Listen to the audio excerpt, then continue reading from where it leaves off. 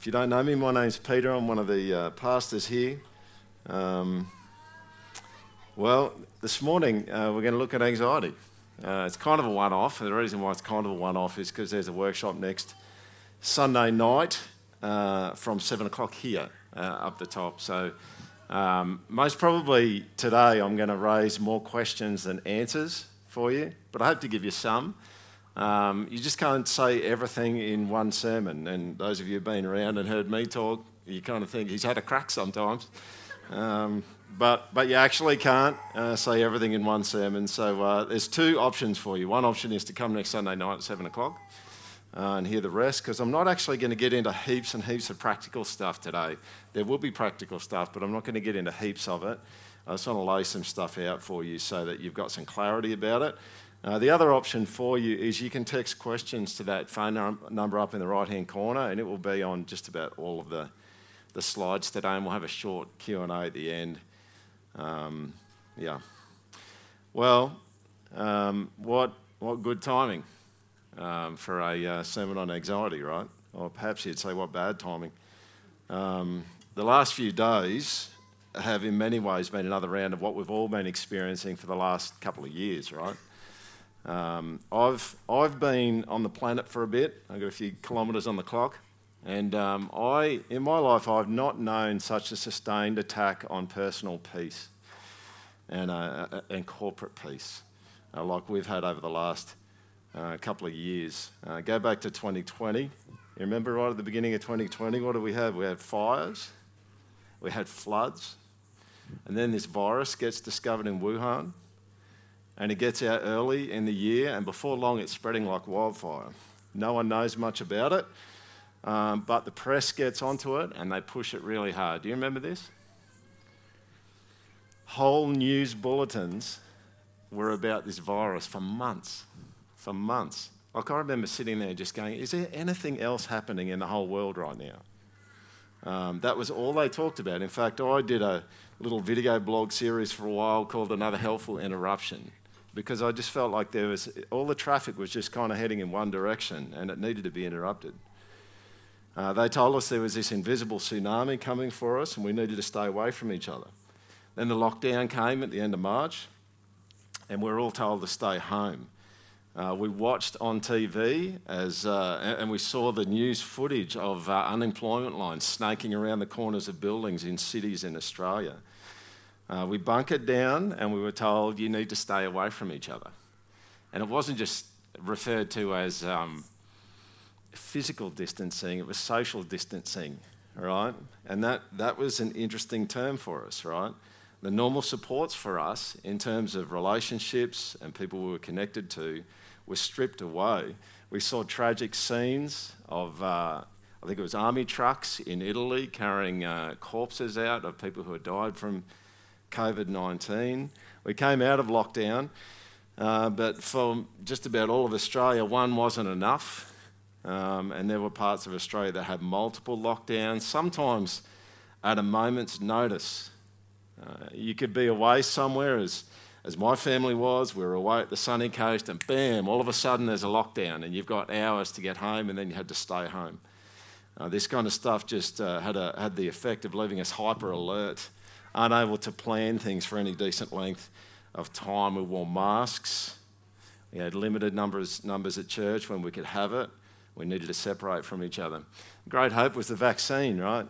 And so all the while there's these experts working on vaccines, and AstraZeneca came out and it seemed good, and then all of a sudden there's blood clots starting to happen.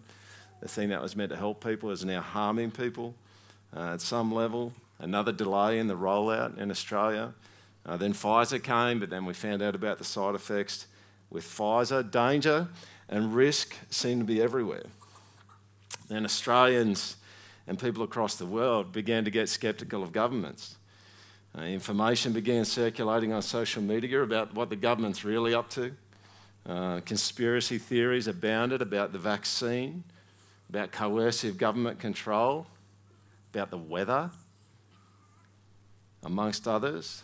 In some ways it was a pushback on the way fear was being used by the media and the government, but in reality it just brought with it another kind of fear, right?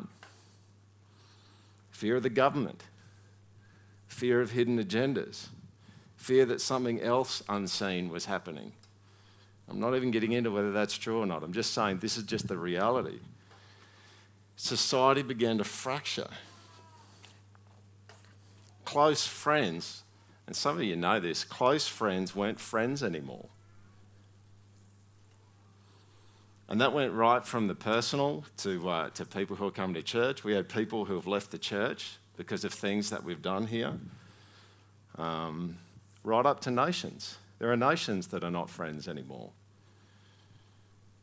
There were interpersonal problems. People split off. They separated from one another. There was conflict. There was fights. There were fights. Who knows this? People changed. People have just changed over the last 2 years. And you probably know people. You just go, they are just not the same person that I knew a while ago. But we got through, right? And we got through. Restrictions began to lift. Mandates began to be wound back. Then Russia invaded Ukraine. And World War III was about to happen. That's what we were told. Brutal images were and are being beamed right to our phones. And in the midst of all of that, earlier this year, we had a big flood and places went underwater. We've had multiple weekends this year where authorities have told us to stay home. Don't go out. It's too dangerous to go out. And people didn't come to church. They didn't come to youth. And it's just happened again, right? It's certainly not a criticism, but Faith Life Church cancelled their service Friday night because of the weather. They had it online. People are on edge, and who can blame them? This is an article from the ABC News just this week, and this is a section from the article. Articles, Queensland's wet weather warnings bring fresh anxiety and stress to victims of February floods. Victims of the devastating February floods in southeast Queensland say the latest severe rain event has triggered trauma. And who could reverse the little progress made in clean-up efforts? She said the latest heavy rainfall has her on edge and unable to sleep, fearful she'll have to flee her home again. Folks, this is the greenhouse that we've been in for the last 2 years. And you know what? I haven't even addressed what's been going on in your life, right? We haven't even talked about that. You know, many of you have had things happening which have added significantly to this toll. And I want to say to you this morning, you can be excused for having more of a running battle with anxiety than you have had in the past. I've had more of a running battle with anxiety than I've had in the past. When we went into lockdown the first time, when you're a pastor and you love people and you want to care for them and you want to be amongst people, going into lockdown was like the worst thing. And so many times I just felt myself going, I did not sign up for this. All of you, and this is not a criticism, but this is just the experience for me, all of you disappeared into the ether. We messaged people, we called people, and everyone disappeared. And so for me, it was a little bit like in Philippians, I think it is, where Paul talks about how people had a concern, but they didn't have an opportunity to express it. There's something difficult about having a concern for someone, a heart for someone, and not being able to express it. And some of you know what I'm talking about. What am I saying? I'm just saying the context that we've been in for the last little bit has been conducive to a running battle with anxiety. Here's where we're going to head today. 6 points today, but we're going to skip through some really quickly. I want to start by defining fear and anxiety. Second thing we're going to look at is the experience of anxiety. Third thing is how we typically respond to anxiety. Anxiety and anthropology. Anthropology is just the way that people have been made. A critical malfunction and reorienting the anxious.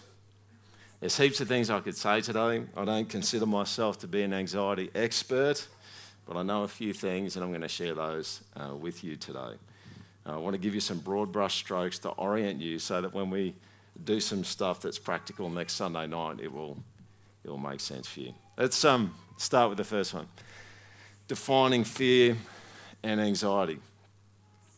Have a look on the left there. Here's just a classic definition of fear. Fear, a bodily, emotional response to danger or a threat.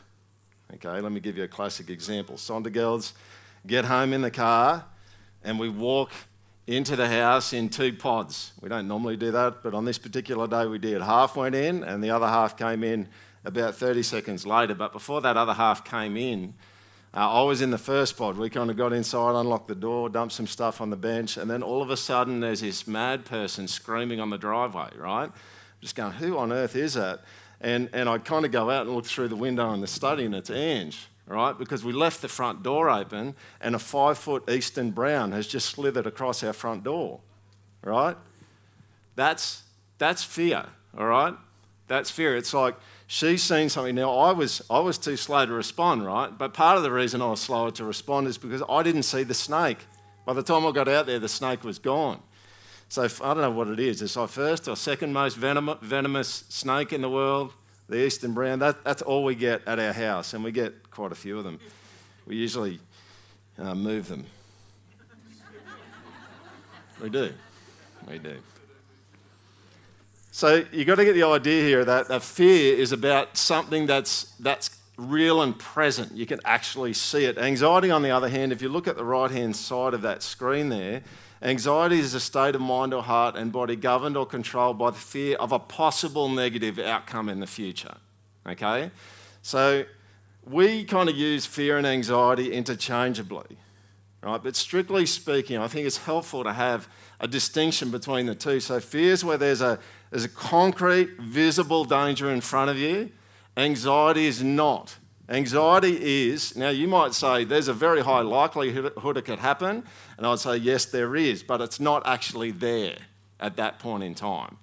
It's a possible outcome, okay?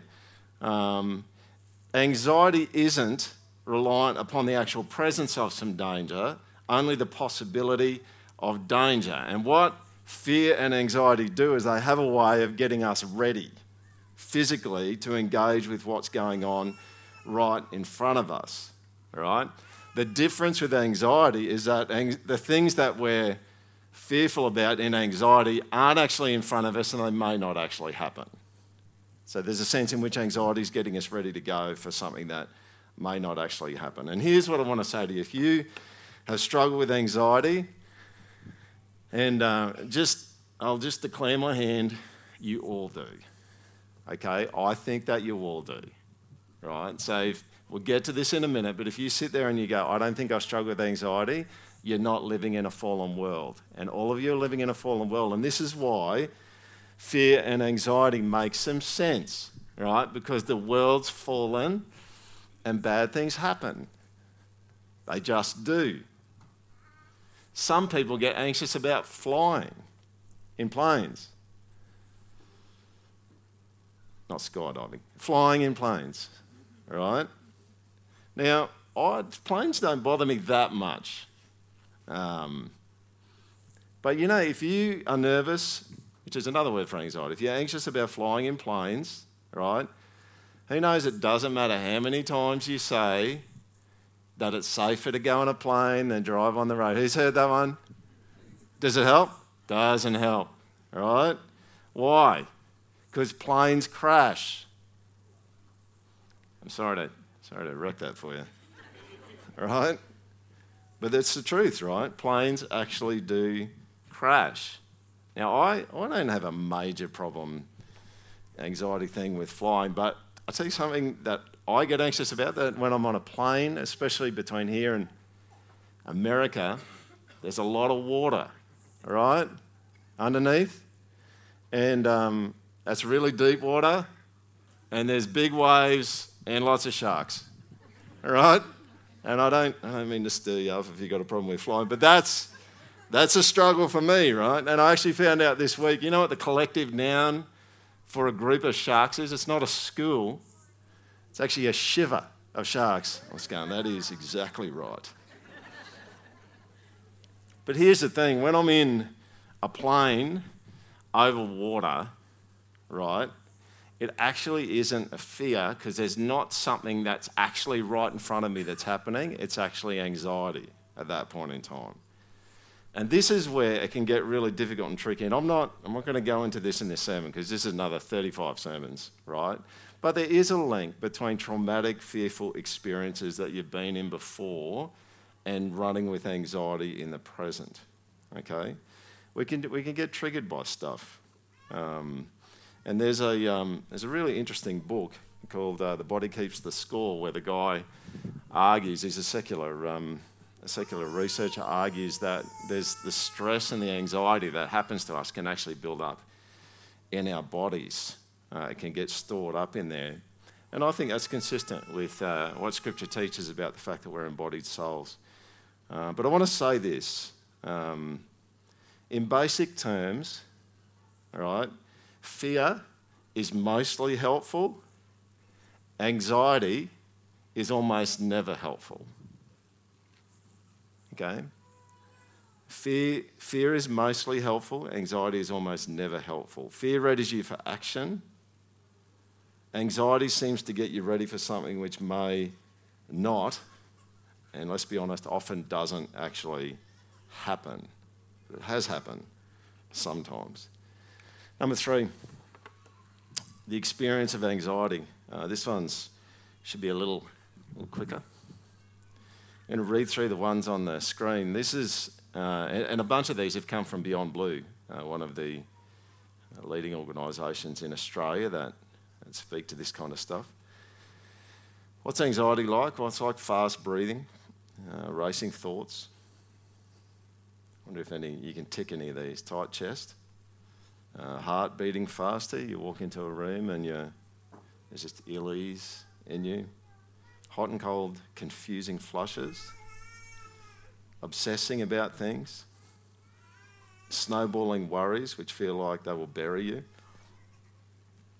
An unrelenting voice which keeps on asking, but what if that? And what if that? What if that happened? And what if this happens? Stress, nervousness, worry, feeling tense, anger. You might go, how's that? Anxiety. Well, that's one typical response to it. According to Beyond Blue, anxiety is the most common mental health condition in Australia. They suggest that 1 in 4 people suffer with it. And what's interesting is that they're only talking about anxiety, which is a disorder. All right? Now, back in 2011, a guy called Richard McNally, who's a guru in Harvard's psychology and psychiatry, wrote a book, and part of his book was really about the fact that it's a longer story, but he was arguing, and his point is that psychological diagnoses are overdiagnosed and that we should diagnose them a bit less. He's an expert. And one of the things that he said, which I think is very consistent with what we'd see in Scripture, is that all anxiety lies on a continuum from non-disorder to disorder. So what that tells you is that there's a similar kind of DNA in terms of anxiety that runs in all anxiety, from the garden variety stuff right up to the really, really hard things. Now, you have to draw a line on that continuum somewhere where you decide that something's not a disorder and something is a disorder, okay?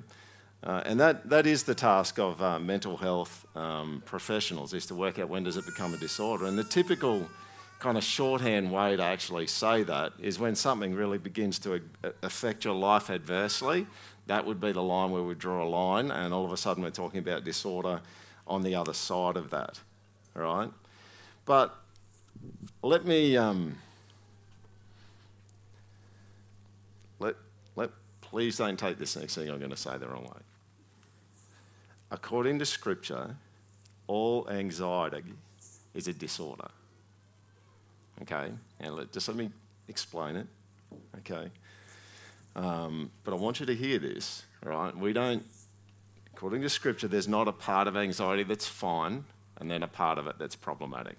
Scripture, I think, teaches that all anxiety is problematic. God's goal for you All right? I want you to hear me on this. God's goal for you is to not have any anxiety. Do you hear that? His goal for you is to not have any anxiety at all. Zip. Do you think that's a good goal? And I don't want you to hear this. The reason why I'm a little nervous about saying this is because I think some of you are going to hear it like it's a command that you just have to stop it. That's not what I'm saying. I'm saying this is an objective, this is a goal, and this is the goal that God has, that you would be able to live in a fallen world and not be anxious. You up for that? Yep. Man, it's a bit lame really, but don't want you to be anxious about that. I love the idea of living in a fallen world and not being anxious. Well, how do we typically respond to anxiety? If you track back to to fear that we talked about before, what's the normal human response to danger or threat? All right? Well, the normal human response is the emotions in the body get ready to deal with it. Another way to put it is we get ready to manage and control the danger or the threat. I use the word control. It's often used in a negative way, but I'm just using it in a positive way, actually, at this point. All right? This is kind of how it operates. We get activated. We want to control and manage the threat. This is kind of how it works with fear and anxiety. You're compelled to do something about it rather than just let some bad thing come at you and hit you. That's kind of how it works. Even avoiding it is doing something about it, right? And I want to ask the question, does this fit the way that we've been made to operate? And I want to suggest to you this morning, it totally fits the way that we've been made to operate. And I want to show you the connection between how you and I respond to fear and how we've been made. And so the category for this is actually anthropology. Let's have a quick look at anxiety and anthropology. First two verses of the Bible say this: in the beginning, God created the heavens and the earth. The earth was without form and void, and darkness was over the face of the deep. Now, the Old Testament's written in Hebrew, right? And so what I want to do is this idea here of the earth was without form and void, and darkness was over the face of the deep. I just want to give you a little bit more background information. Without form, in the Hebrew, means waste, nothingness, chaos. Void is about emptiness characterized by a lack of order. If you keep going on in this verse, what do you get to? The next bit you get to is darkness. And you think about that through the rest of the scriptures. God is light. Whenever you read about darkness, you're reading about something that's kind of opposed to who God is. All right? And then you get to the face of the deep, and whilst there's times in the scriptures where waters are life-giving, the view in other parts of the scriptures is the deep, the ocean, is just this unruly, untamed thing. Gordon Wenham, a Genesis commentator, makes this comment: this frightening disorganisation is the antithesis to the order that characterised the work of creation when it was complete. All right? Wenham talks about frightening disorganisation, and that's what Genesis 1 verse 2 is talking about. So what does God do? Well, God exercises his dominion over frightening disorganisation, and you see over and over and over again in Genesis chapter 1, and God said, and it was so, and God saw that it was good. It's amazing. Good and order comes because he engages with it. And then at the end of Genesis chapter 1, we see this. Then God said, let us make man in our image, after our likeness, and let them have what? Dominion over the fish of the sea, and over the birds of the heavens, and over the livestock, and over all the earth, and over every creeping thing that creeps on the earth. So what part of the reality of us as image bearers is that we have been called to rule on behalf of God, under God. God's made us to be people that would kind of be, I hesitate to say this because there's a bad movie connotation, but mini-me. All right? Mini-me. So what you see in Genesis chapter 1 is there's this frightening disorganisation in the world. God exercises his dominion over it. He brings about order and goodness. Then he creates humanity and he says, you go and do a little bit of what I've done. When you see frightening disorganisation, take dominion over it. Bring about order. Bring about goodness, just as God did. So there's something about us, right, that when we see chaos and disorder and darkness, we're actually meant to engage it and bring about goodness. You go into Genesis chapter 2, you think about Genesis 1 is kind of Hollywood, blockbuster, God just speaks and things happen. Genesis 2 is God's getting a lot closer. It's kind of a rerun of the creation account, but with the lens kind of zoomed in so that we can see things happening in a little bit more detail. And we actually see this in Genesis chapter 2, when no bush of the field was yet in the land and no small plant of the field had yet sprung up. Now, I think the writer is wanting you to go back to Genesis chapter 1, verse 2. Formless and void. You see that? I think the author's flagging there's a connection there. There was no man to work the ground. For the Lord God had not caused it to rain on the land, and there was no man to work the ground. And the Lord God planted a garden in Eden in the east, and there he put the man whom he had formed. It's kind of another rerun, right? Can you see that? What does God do? What does God do when he creates this garden in the east of Eden? He takes the man and he puts him in the garden. This is verse 15 there. The Lord God took the man and put him in the Garden of Eden to work it and keep it. All right? Literally, this means to till and to guard it. What's he supposed to be doing? He's supposed to be bringing about order and goodness. That's what he's supposed to be doing. But not just that, he's actually meant to protect it. Now, this is a whole another sermon, at least one, and a longer argument. But I actually think Adam's job was to expand the garden in the rest of the world, to grow it. That's what I think it was. To engage with the disorder and the disorganisation outside of the garden and bring it under control, to subdue it. So I'm going to show you a graphic, and I drew this one. And you'll go, Pete, there's probably some more gifted people in the church that can draw a graphic, but I'll put it up for you, and it will just graphically represent what I'm talking about this morning. Here we go. All right? God has dominion. I'll start from the top down. God has dominion over everything. Complete and utter dominion over all things. Okay? Underneath that, God has actually created humanity and said, I want you to have dominion over things, but it's not as big as God's dominion over things, all right? It isn't as powerful, and it isn't everywhere. So you can see the circle of dominion around us kind of tracks, by and large, our dominion tracks with wherever we are actually physically present, okay? That's where it tracks. Now, God's physically present everywhere. God's present everywhere. And he has authority and power over all things. We don't control all things like God does, but he has given us some authority and power to do some stuff. All right? Now, if you have a look at that model, in the original model, before any fallenness comes in, right, humanity does not have ultimate dominion over all things. We have a piece of it, right?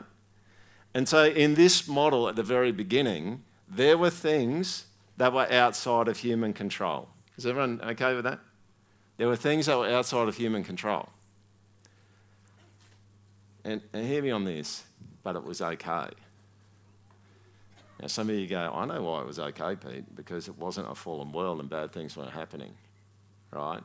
But that's actually not the reason why I'm saying it was okay. The reason why it was okay is because God is good, and whatever fell outside the dominion of the person, it was okay. Because God had dominion over it. All right? there was always going to be things outside of humanity's control in the very beginning, but it wasn't a problem because there was a dynamic, ongoing partnership between humanity and God where he would oversee everything and he would give us little things to do, little jobs to do.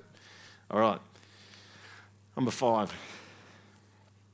There is so much to say. If you think, Pete, you boil it down, it's a bit too simple and you're not cashing out all the nuances, it's because I like lunch and dinner, and I'm keen to have lunch and dinner today, all right? And we could be here for a long time.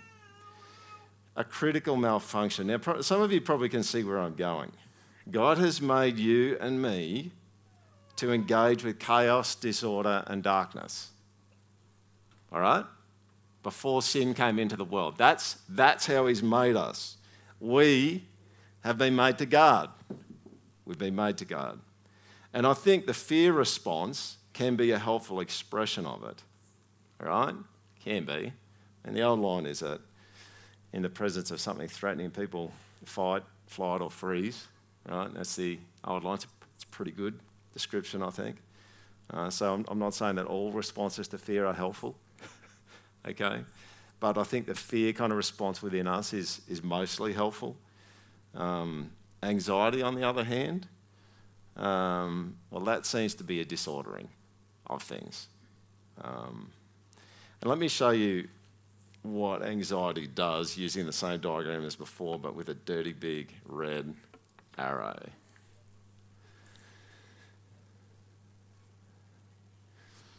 Do you know one of the key things that anxiety actually does is it pushes us out from under God's dominion, right? And we end up in a fallen, scary world where we can't control everything.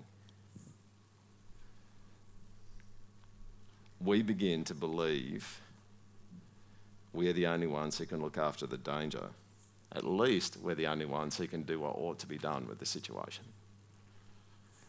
Anxiety has a way of making us central in bringing about good and order and sidelining God. You know, if we're honest, there's a bunch of us who know this, that there are times where we grab control in our anxious state because we don't think that God's going to make things go the way that we think he should make them go. And it has to go the way that we want it to go. You know, other times there's something which we love and we love it more than anything else and it gets threatened, so we get to work. We meditate, right? And anxiety is a meditation. Hopefully I'll have time to get to that in a minute. What do? We meditate and ruminate on so many possibilities. We end up with plan A, B, C, D, E, F, G, and so on. Because the more you head in this direction that you can see on the screen there, the more you want to control, the more there is to control. And we end up alone. We step out from under the dominion of God. We step out from under partnering with him and sitting under his covering, and we do it ourselves. And we get tired. He knows what I'm talking about. We just get tired because the job's too big. There are too many things to control. There are too many variables. What are we to do? Well, it's easy to say this, but this is one of the key things we need to do. We need to come back under the Lord's dominion again, where we can operate in partnership with him under his covering, do our part, and trust him with the rest. Right? Now, please hear me. That's not a method for managing your anxiety. That's the truth that sits in behind what I'm talking about. So going up and just telling someone something like that, expecting that it's going to get the job done, there's a lot more help in Scripture for that, but you need to come back next week. All right?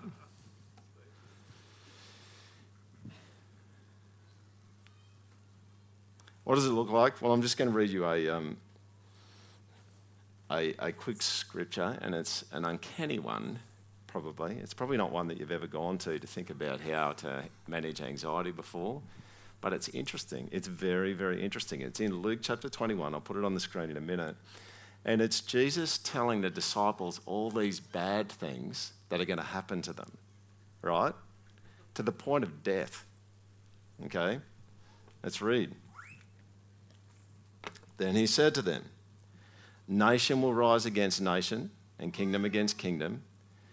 There will be great earthquakes and in various places famines and pestilences. And there will be terrors and great signs from heaven." Then it gets real personal. "But before all this, they will lay their hands on you and persecute you, delivering you up to the synagogues and prisons, and you will be brought before kings and governors for my name's sake. This will be your opportunity to bear witness." Now, Jesus was pretty clear about not worrying, right? And it's like, you are just not helping us, right? Don't be telling us all that sort of stuff, all right? Just say, stuff's going to happen, right? But he actually goes into detail. You think if you are the disciples, it's like, okay, you've just given me some really fertile material to ruminate on, to meditate on. Look at the next thing that Jesus actually says. "Settle it therefore in your minds not to meditate beforehand how to answer." This is interesting, isn't it? Now, if you check out verse 14 in other translations, they actually, instead of using the word meditate, they use the word worry, right? So what's anxiety? Anxiety is a worry. It's a meditation about what am I going to do if I get in that situation. What's the alternative? Verse 15. "For I will give you a mouth and wisdom which none of your adversaries will be able to withstand or contradict." I wonder how you'd summarise it. Here's how I'd summarise it. Don't meditate about what you're going to do and work out plan A, B, C, D, E, F, G. Trust me, I will help you. That's really what he's saying. Trust me, I will help you. And that is the centre of dealing with anxiety. It's a trust battle. I'm going to go on, verse 16. "You will be delivered up even by parents." It's like, stop. Okay, we get the point, all right? "By parents and brothers and relatives and friends. And some of you they will put to death. You will be hated by all for my name's sake, but not a hair of your head will perish." Isn't that weird? Go back to verse 16. What is he talking about? About not a hair of your head will perish if some people are going to be put to death. He's talking about you, the real you, the real disciples, not the physical experience in a sense. God promises that he will protect you and you'll make it, even if it means your body dies. By your endurance, you will gain your lives. Where do we want to head with anxiety? We want to head in the direction of trust. And I just want you to know everyone probably has got trust issues when it comes to God. Let's be honest about that. Bit of group therapy this morning. If anyone ever comes up to you and says, just trust God, tell them they can go and tell someone else that, right? Because trusting God is never just a just thing, right? I remember years ago hearing a biblical counsellor say that if you see something repeated over and over in the scriptures, there's a good chance it's a hard thing to do, right? What's one of the things that scripture teaches over and over and over and over again is to trust God. It's a good chance it's a hard thing to do. It's easy in some places, but it's hard in others.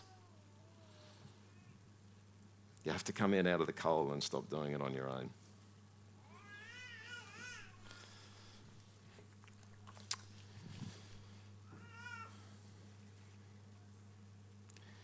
I'm going to read you an anti-psalm, all right? This is written by David Powlerson. It's actually a flip on Psalm 23, and it gives you amazing insight, I think, into the nature of an anxiety-driven world. I'm on my own. No one looks out for me or protects me. I experience a continual sense of need. Nothing's quite right. It's a play off of Psalm 23. I'm always restless. I'm easily frustrated and often disappointed. It's a jungle. I feel overwhelmed. It's a desert. I'm thirsty. My soul feels broken, twisted, and stuck. I can't fix myself. I stumble down some dark paths. Still, I insist. I want to do what I want, when I want, how I want. But life's confusing. Why don't things ever really work out? I'm haunted by emptiness and futility, shadows of death. I fear the big hurt and final loss. Death is waiting for me at the end of every road. But I'd rather not think about that. I spend my life protecting myself. Bad things can happen. I find no lasting comfort. I'm alone, facing everything that could hurt me. Are my friends really friends? Other people use me for their own ends. I can't really trust anyone. No one has my back. No one is really for me except me. And I'm so much all about me, sometimes it's sickening. I belong to no one except myself. My cup is never quite full enough. I'm left empty. Disappointment follows me all the days of my life.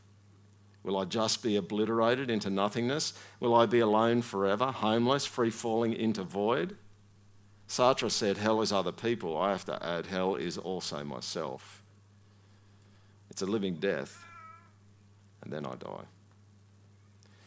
It's a sad world, right? But that is the world that anxiety pushes you into. It's the world that often we choose for ourselves. God, we thank you for what you do. We thank you for the power that exists in you, your beautiful dominion and oversight that brings about good without destroying and running roughshod over the top of people. We just thank you so much. We thank you that the prophecy in Isaiah where you said to Jacob, you're a worm, Jacob, but I'm going to make you a mighty threshing sledge and you'll thresh mountains, that you have big plans for us. And it's not to leave us in an anxious, worried, nervous state, but to do mighty things with us. And we're excited about that. And that's really, really good, and we want to walk in that. But we need you to be close, and we need you to constantly remind us of your presence, of your love for us, how you cover our shame, and how you will be there in every single moment. Amen.